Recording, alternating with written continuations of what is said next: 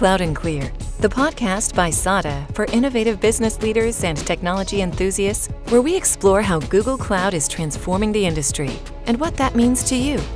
Now, here's your host, Tony Safoyan. All right, I'm very excited and happy today to have a very special guest. He's the founder and CEO of Qubole. And welcome to Cloud and Clear, Ashish Thuso. Thanks, Tony. Glad to be here and looking forward to the conversation. I'm really excited because there's so many things that connect us. Obviously, both being Google partners, you being on the tech side, us being on the go-to-market resell technical side. You're also a SADA customer, which is fantastic. One of our favorite and endearing SADA alumni, Aaron Friedman, is there now at Qubole as well. So, yeah. And he's been awesome. He's fantastic. I was going to ask you, for the record on our podcast, how's Aaron doing? Is he doing a good job? I think it's fantastic. I mean, I love the guy, he's full of energy, always pushing hard. Couldn't have asked a better person to be our interface with Google. And so all fantastic. I'm very proud of our alumni. So now he knows. Now he knows. We're giving him a live shout out on our podcast together. So Ashish, tell me a little bit more about your background before we jump into Qubole. I really like to understand, and we haven't talked at length before, so it's this is our way of getting to know one another too. And you have a super interesting background. Worked in some incredible places, but do you want to tell us a little bit about your story? Yeah, happy to do that. So before I started Qubole, this company's Qubole was started in 2011, so it's been about 8.5 years. Since we started it. But most of my background has been in the data industry.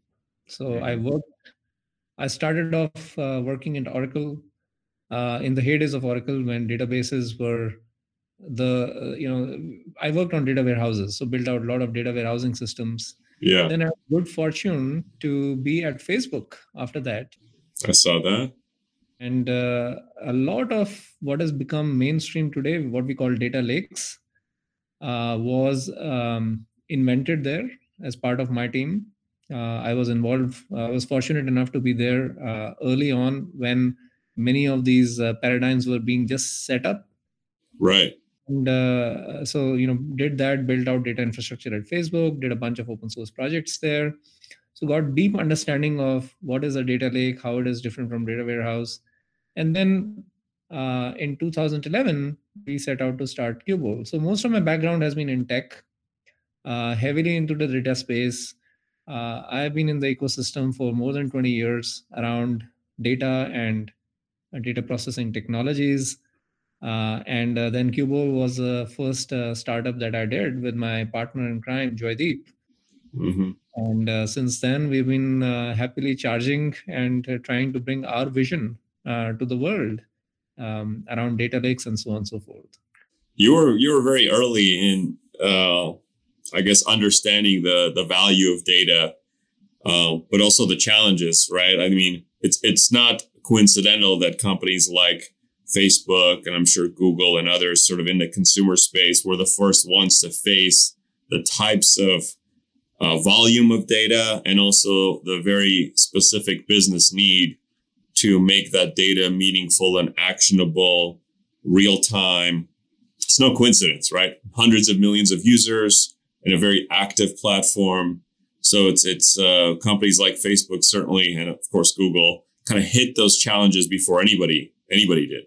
Yeah. I mean, these companies were at the very frontier of the change that happened with data in the 2000s. So the basic change that happened is, in the 90s, when data warehousing was invented, most of the data used to be coming from business processes.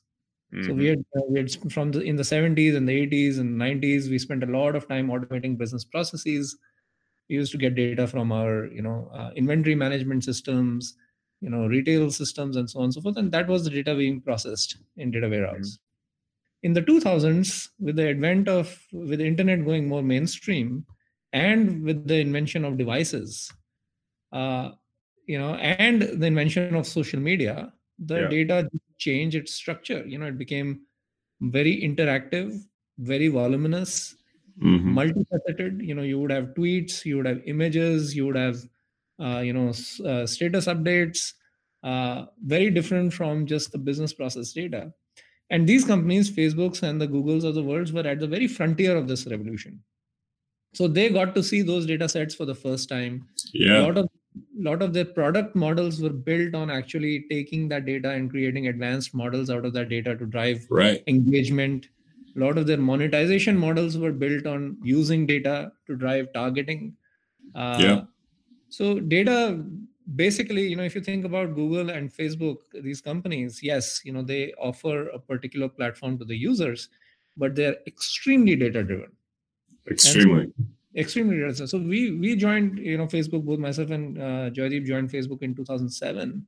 That was when this revolution was just beginning. And so the iPhone came out in 2007.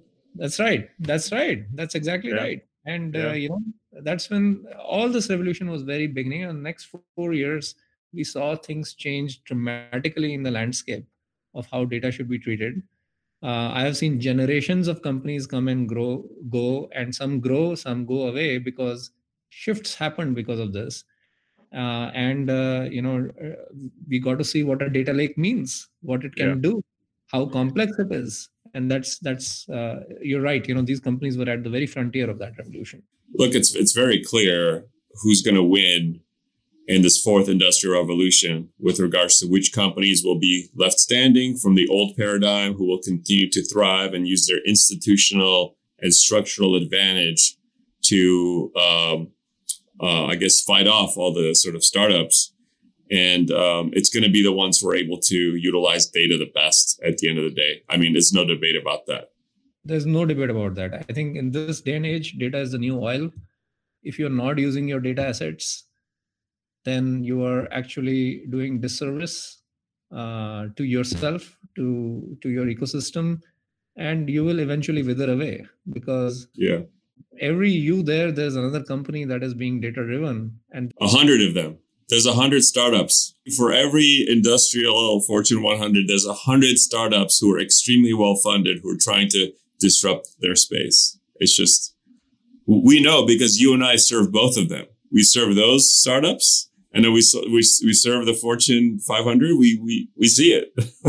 Good news is that now, I think, if you think about this data revolution, say it started off in 2005-ish, 2006, the data lakes.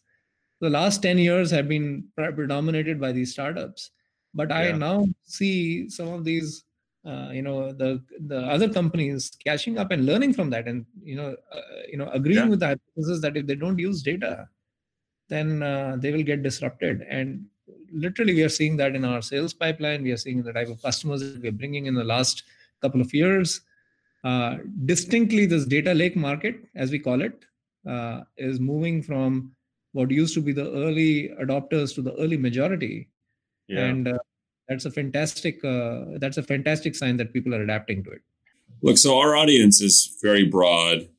Just like me, I'm on the sort of somewhat on the spectrum with regards to my technical acumen and understanding of this technology. And one of my favorite things about having guests like yourself, which are one of the paramount experts in what we're talking about, is to kind of educate the audience on what's going on, right? And I want to go back to Oracle for a minute because I think, their claim to fame is the relational database. So SQL, the relational, that was revolutionary at the time, but all of a sudden, data structure wasn't so clear anymore. And actually relational databases started to break down under the volume of this data, and all this sort of NoSQL sort of stuff started happening, etc. So I think that's a super interesting paradigm shift.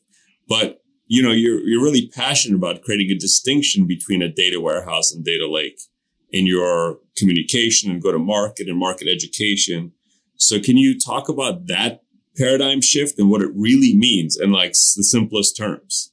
Yeah, happy to do that. So if you think about how most data-driven companies, and I'm talking about the Facebooks and the Netflixes and Lyfts of the world, they use data for 3 different types of applications.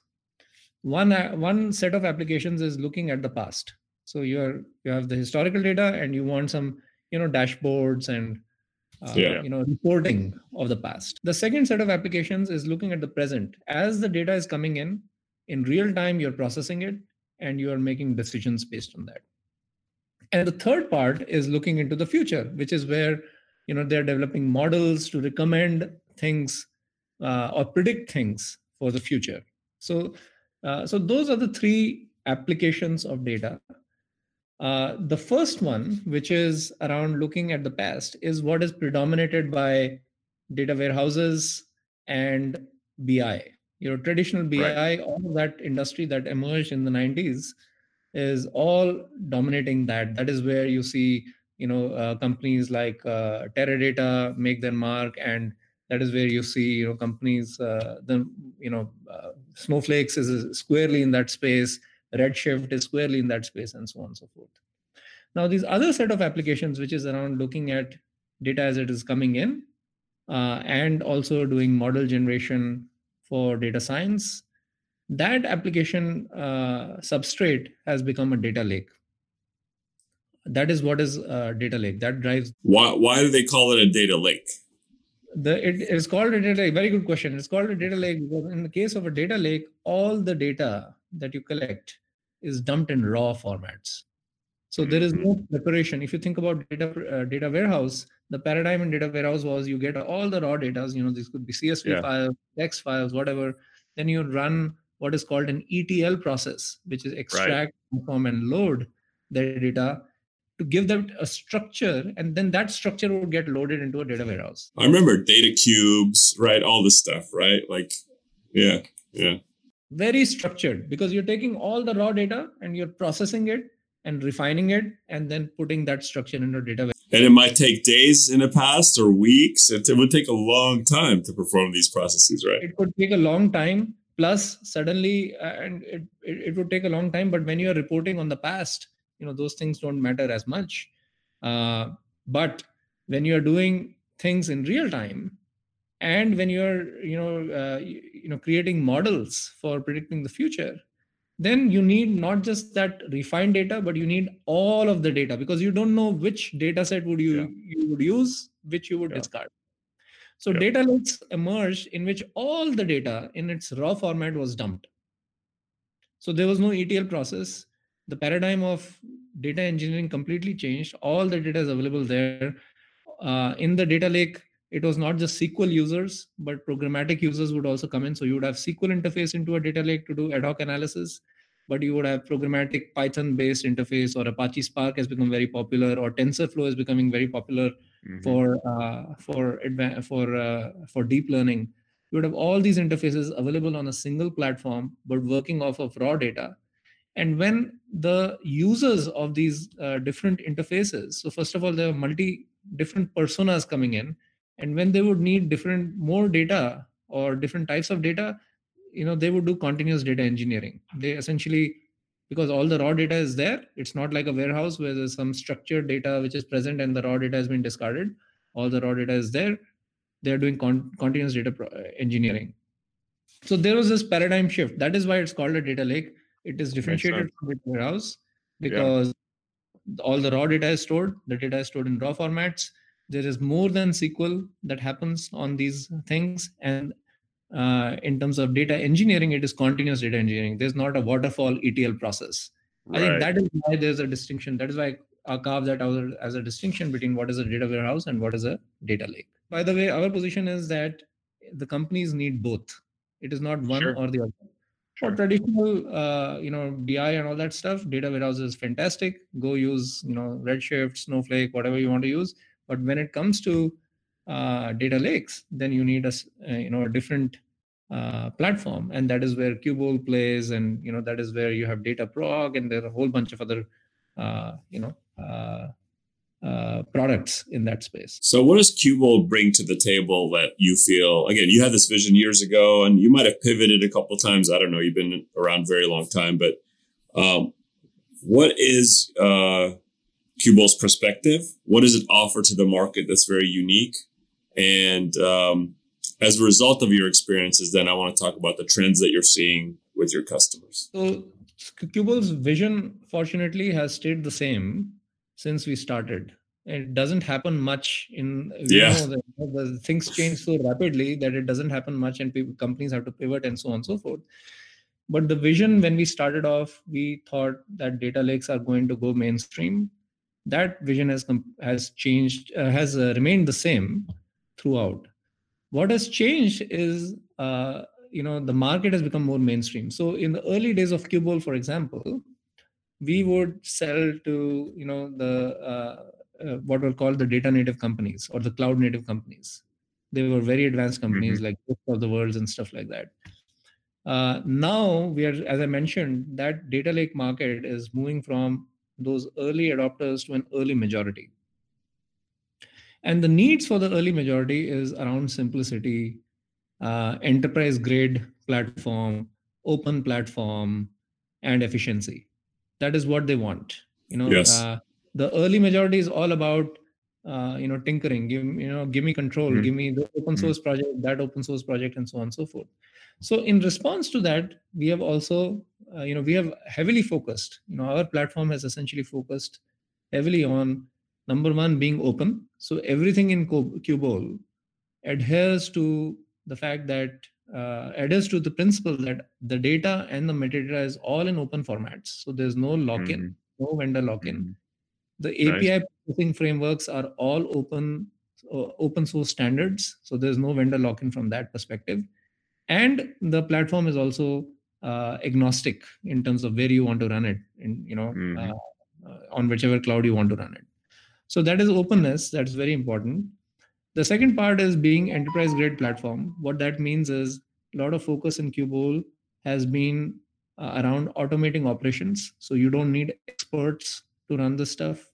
A lot of focus in Qubole has been in building consumption tools. So we have things like notebooks built into a platform. We have connectors to Tableau and the Lookers of the worlds to come to a platform, just to simplify consumption. They should come from the interfaces that they have. They should come there in a simple way. Governance is a big part of enterprises, whether it is cost governance or whether it is security as to who sees what data and stuff like that. All of that is built into the Qubole platform. And the third part then comes is when we are very good at scale, because when we have enterprise deployments, we have more than 4,000 users worldwide. That's a lot. And such a big scale, and you have all different types of workloads, data science workloads, data engineering workloads, analytics workloads coming onto this data lake. Costs and efficiency, both scale as well as efficiency becomes important. And that is also a place where we do very, very well. The infrastructure, we can typically cut down that by about 50%. So those are the three things. But in a nutshell, we have really focused on how to simplify how to take out the complexity from a data lake, so that enterprise users and these early majority users can use it and get the same benefits that companies like Lyft and the Facebooks and the Netflixes of the world have been doing for years. And that's really what I'm doing. That's fantastic. Yeah, look, I think cloud in general has democratized capability, and that's one of the reasons you have 100 startups competing for every sort of market, because the barrier to entry with regards to technology just essentially doesn't exist, partly because of the broad scale public cloud providers, but also partly because of solutions like Qubole, which is sort of compressing the algorithm with regards to experience and engineering capability and data science capability. Like, you're shortening the path for so many of your customers that they can get to somewhere within weeks or months what it took another company 5 years to achieve. That is very true. And cloud has been a partner for us since day one. Qubole is a cloud company. All of this stuff we've built, the entire platform is a cloud platform. And you're absolutely right. Cloud was built on enabling agility for businesses. In the data center world, everything was slow. I remember when I was building out this infrastructure at Facebook, even for a company like Facebook, we had to wait months to get the hardware. Yeah. So it was a process, and God help you if the demand was always there, and demand was always outstripping the supply, and it was very hard. With the cloud, that entire dynamic changed. We work with customers that we need to run complex migration processes or whatever, and especially in the enterprise, it still sort of boggles our mind when we're like, okay, we need these type of machines they're like, okay, great, 4 weeks for that. Or can you open these ports on the firewall? They're like, we'll put in a ticket. 2 weeks from now, we'll open those ports. I'm like, what are you talking about? The brilliance of the cloud was that all these physical things, they changed into an API call. Exactly. Like networking is software, security is software, infrastructure is software, infrastructure is code, right? It's pretty amazing. So that is what the substrate we built on. And, we just made sure that the data lake experience became even simpler using all the goodness that cloud provides. So in 2011 or 2012-ish, you said you were sort of born in the cloud yourself. So was it just AWS back then, or what did it run on first? We, as with everyone else, we started on AWS. 2011 was basically AWS. This was even before AWS came out public with their numbers. I think I distinctly remember the world changed for us in 2014. But then very early on, we also envisioned that the cloud world is going to diversify. It is, back then, I think it was the whole IT infrastructure market was like a $600 billion industry. It's impossible for a single vendor to satisfy that industry. And plus, I think everybody needed choice. I agree. Yeah, very early on, we then went to Azure. We did start working with GCP back in the day. And then in the last 2 years, we have really focused on deepening our relationship with GCP and building strong partnership there. We are, as you know, we are one of the 7 tech partners, top tier tech partners with them. There's only 7 and you're one of 7. I mean, that's pretty fantastic. That's right. And we do a lot of work with them. We have a lot of good success with them. So that's how our cloud journey sort of evolved. Like with everybody else, it was AWS first, and then it evolved with the other clouds. And with GCP, we are particularly doing a lot of good, strong strategic work. What have you seen a change in terms of the demand?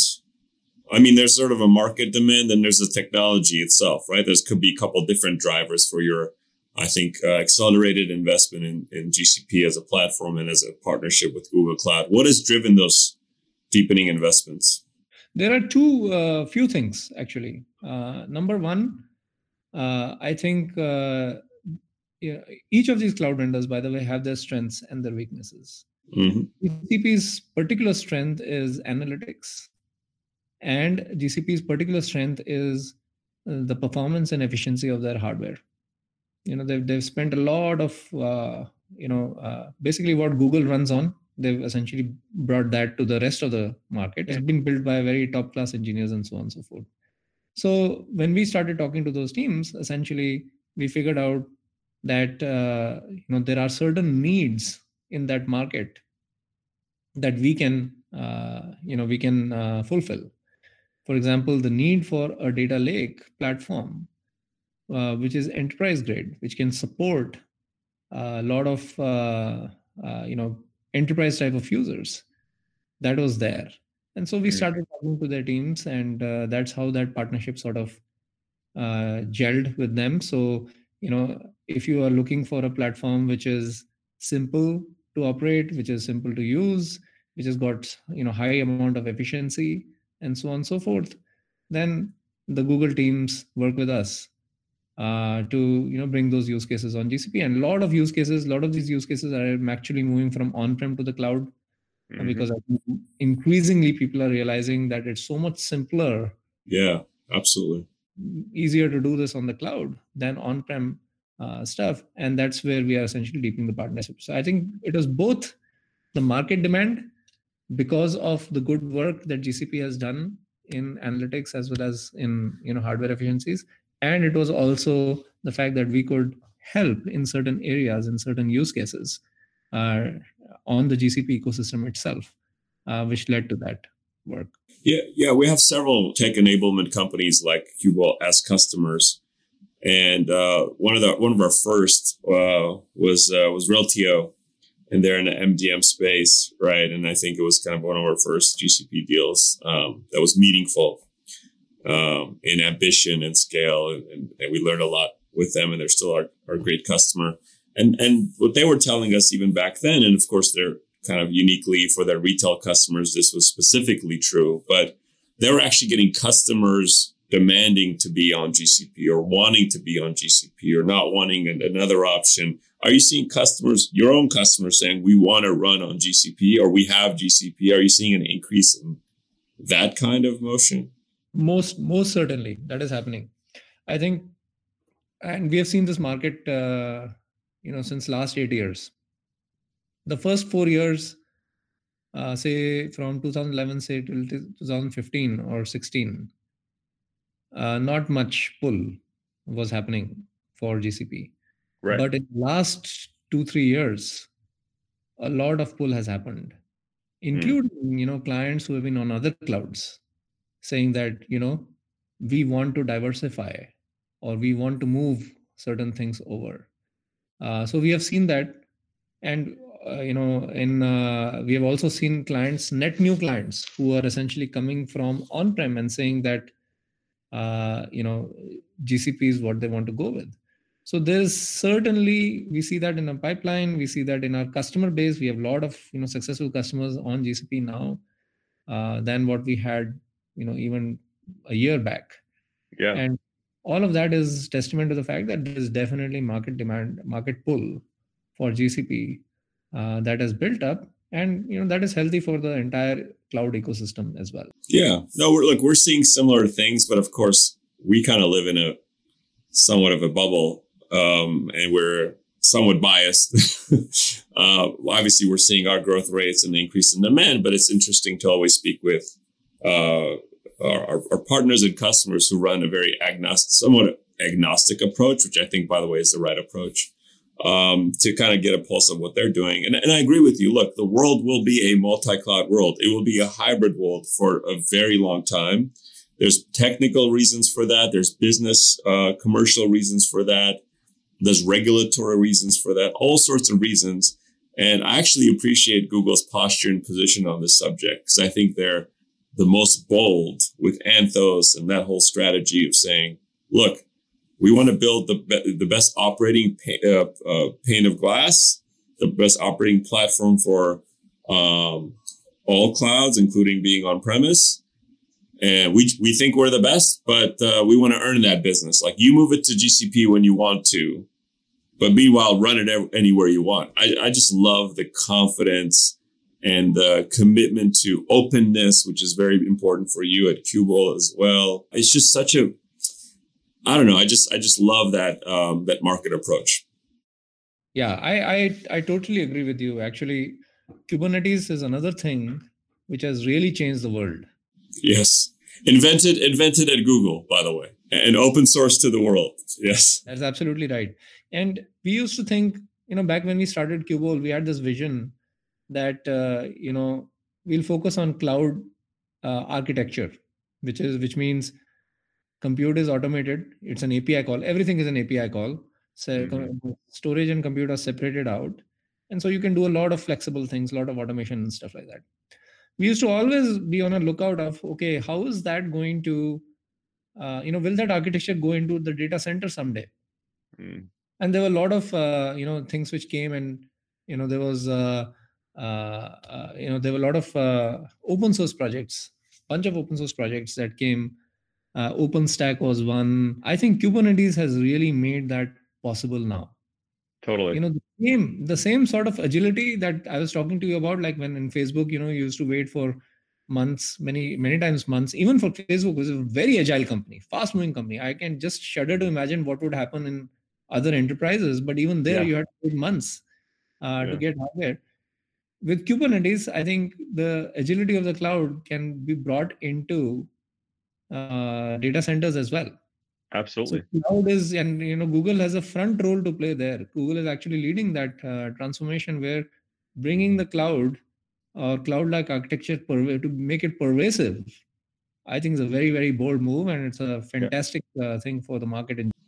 And not in a proprietary way, in an open way, which I think is the key. And Google understands this sort of better than anyone probably, of how important that is. And enterprises are getting super ambitious with Kubernetes. First, it was like, it's only for stateless stuff. And now people want to put non-stateless things in there. And I think obviously our capabilities in the platform and the stack has to evolve to support that. But it is panacea, I believe, for customers to have that level of flexibility, that level of confidence in their peaks and valleys of demand. And it's really exciting. And again, I'm super bullish on Anthos. We've invested a lot here. We're seeing all sorts of super interesting use cases. I can't talk about some of these customers, but they're talking about some amazing stuff that if it happens, it'll be like kind of once in a lifetime type of opportunities. We have seen that demand as well, around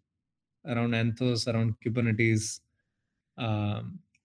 And I think that is yet another way in which obviously Google is changing the industry and the market. But it's also yet another way how cloud architecture is becoming pervasive. Exactly. And that is fantastic for all cloud vendors. That is fantastic for companies like us, which are cloud native. And that is most importantly fantastic for the customers because they're getting that agility which was lacking, and they can now make strategic choice of whether they want to be on a public cloud or they want to be on the private data centers. And again, satisfy their board of directors, satisfy their regulatory environment, all those things, which is amazing. Let me ask you more about the company itself. You're a co-founder, you're a CEO. We live in parallel, universes kind of together, and we've been, doing this now 19 years, but have evolved quite a bit. You've been on a singular mission that you've proved to be on the right side of history so far. And I think that's going to be something that continues for you as well. But what do you think about as you look forward in the next 5 years? What do you worry about the most? We live in the tech space.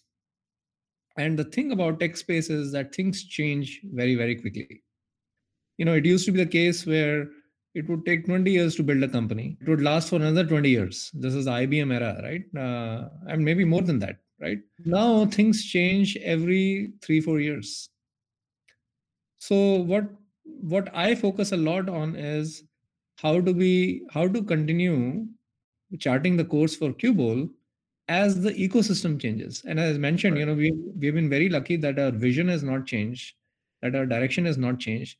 But over the years, we have had to make adjustments as the ecosystem changes. So I think that is the number one thing that we focus on. We have been very lucky here to have some great leaders who are thought leaders, who understand the space heavily. And so we spend a lot of time thinking about where is the market headed, where is the cloud headed, what is happening there, are there certain changes happening in the data lake market itself in terms of requirements and stuff like that. So we spend a lot of time on that, and so far we've been able to navigate that. So I think that is where I spend a lot of effort. The second part is about all said and done, data lakes are still now they're moving from early adopters to early majority. I want to continue to see that transformation happening, like in Geoffrey Moore's crossing the chasm analogy.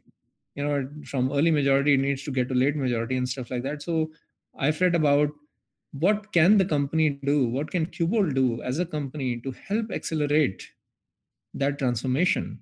Can we give help to our clients to help transform that, become more data driven, become more have a data lake architecture, do this on the cloud. I think that's very important. I'm glad to hear you say that, because I feel like, yes, we're riding on the shoulders of major trends and riding on the shoulders of giants, etc. But we can't be passive and opportunistic.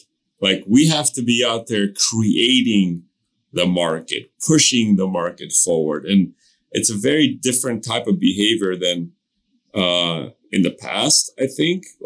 And because of your market position, our market position, it's actually, I feel duty bound to help.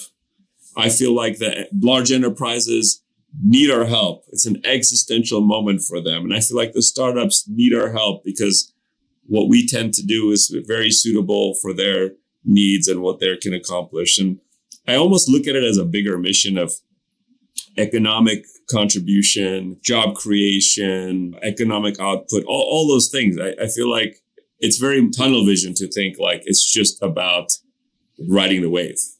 Yeah, exactly. I completely agree. Since day one, Qubole, there are, back when I was on Facebook, there used to be this saying, I learned it there, but I think it's generally true, that there are missionary companies or mercenary companies. We are certainly a missionary company. We are on a goal. We have seen this transformation firsthand at Facebook, and we want to make sure that every company out there partakes into this transformation. I am 100% with you that we have a big role and a responsible role to play in driving this transformation. And all our folks at Qubole are aligned on that this is a transformation that we need to drive. And the things that we think about and talk about is how do we accelerate this transformation? What can we do to help our clients get the benefits of a data lake architecture? What can we do to help our clients to leverage the cloud architecture suitably to get there? How can we take the pain away and make them just focus on really the top line things, use the data for driving their top line or their bottom line, whatever the optimization is, whatever their business needs are. How can we use that to make that simpler so that they can focus there and we take away all the pain that is there in running these platforms or making these platforms available and so on and so forth. Look, one of the key components of the economic realities of cloud and consumption economics and subscription economics is that we're forced to actually behave differently. We're forced to have to earn the right to keep our customers and grow our customers by providing value way beyond their first decision to adopt Qubole, for instance. And I love that it incents all the right behavior because it brings out the best in us. And we can't win unless our customers win. They won't continue unless there's ROI.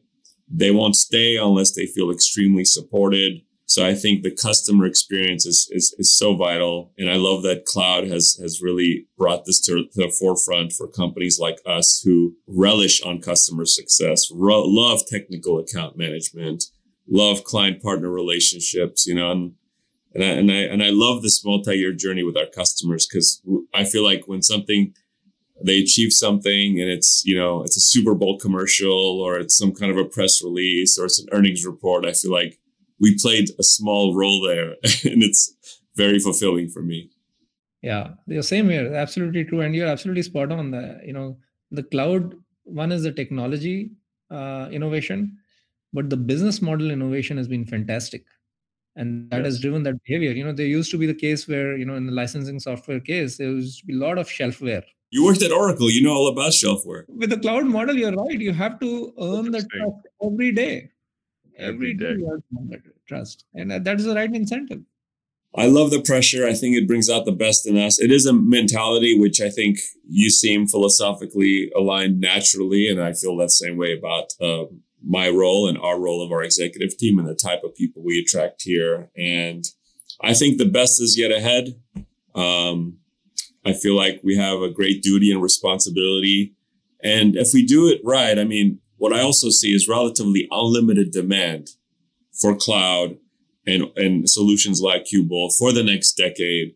The only question you and I have to solve for is how do we continue to become the supplier of choice and stay the supplier of choice? We're extremely blessed to be in a market where there's virtually unlimited demand, that the only thing you have to focus on is truly just execution. Right place, right time, but you have to execute.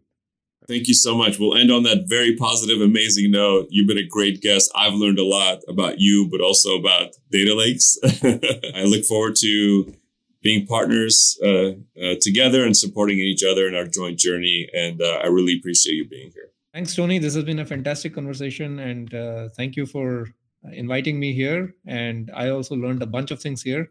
So we are both in the same business of making our clients really, really successful. And we'll continue to look forward to partnering with you on that. Thank you for listening to Cloud and Clear. Check the show notes for links to this week's topics. And don't forget to connect with us on Twitter @CloudandClear and our website, sada.com. Be sure to rate and review the show on your favorite podcast app.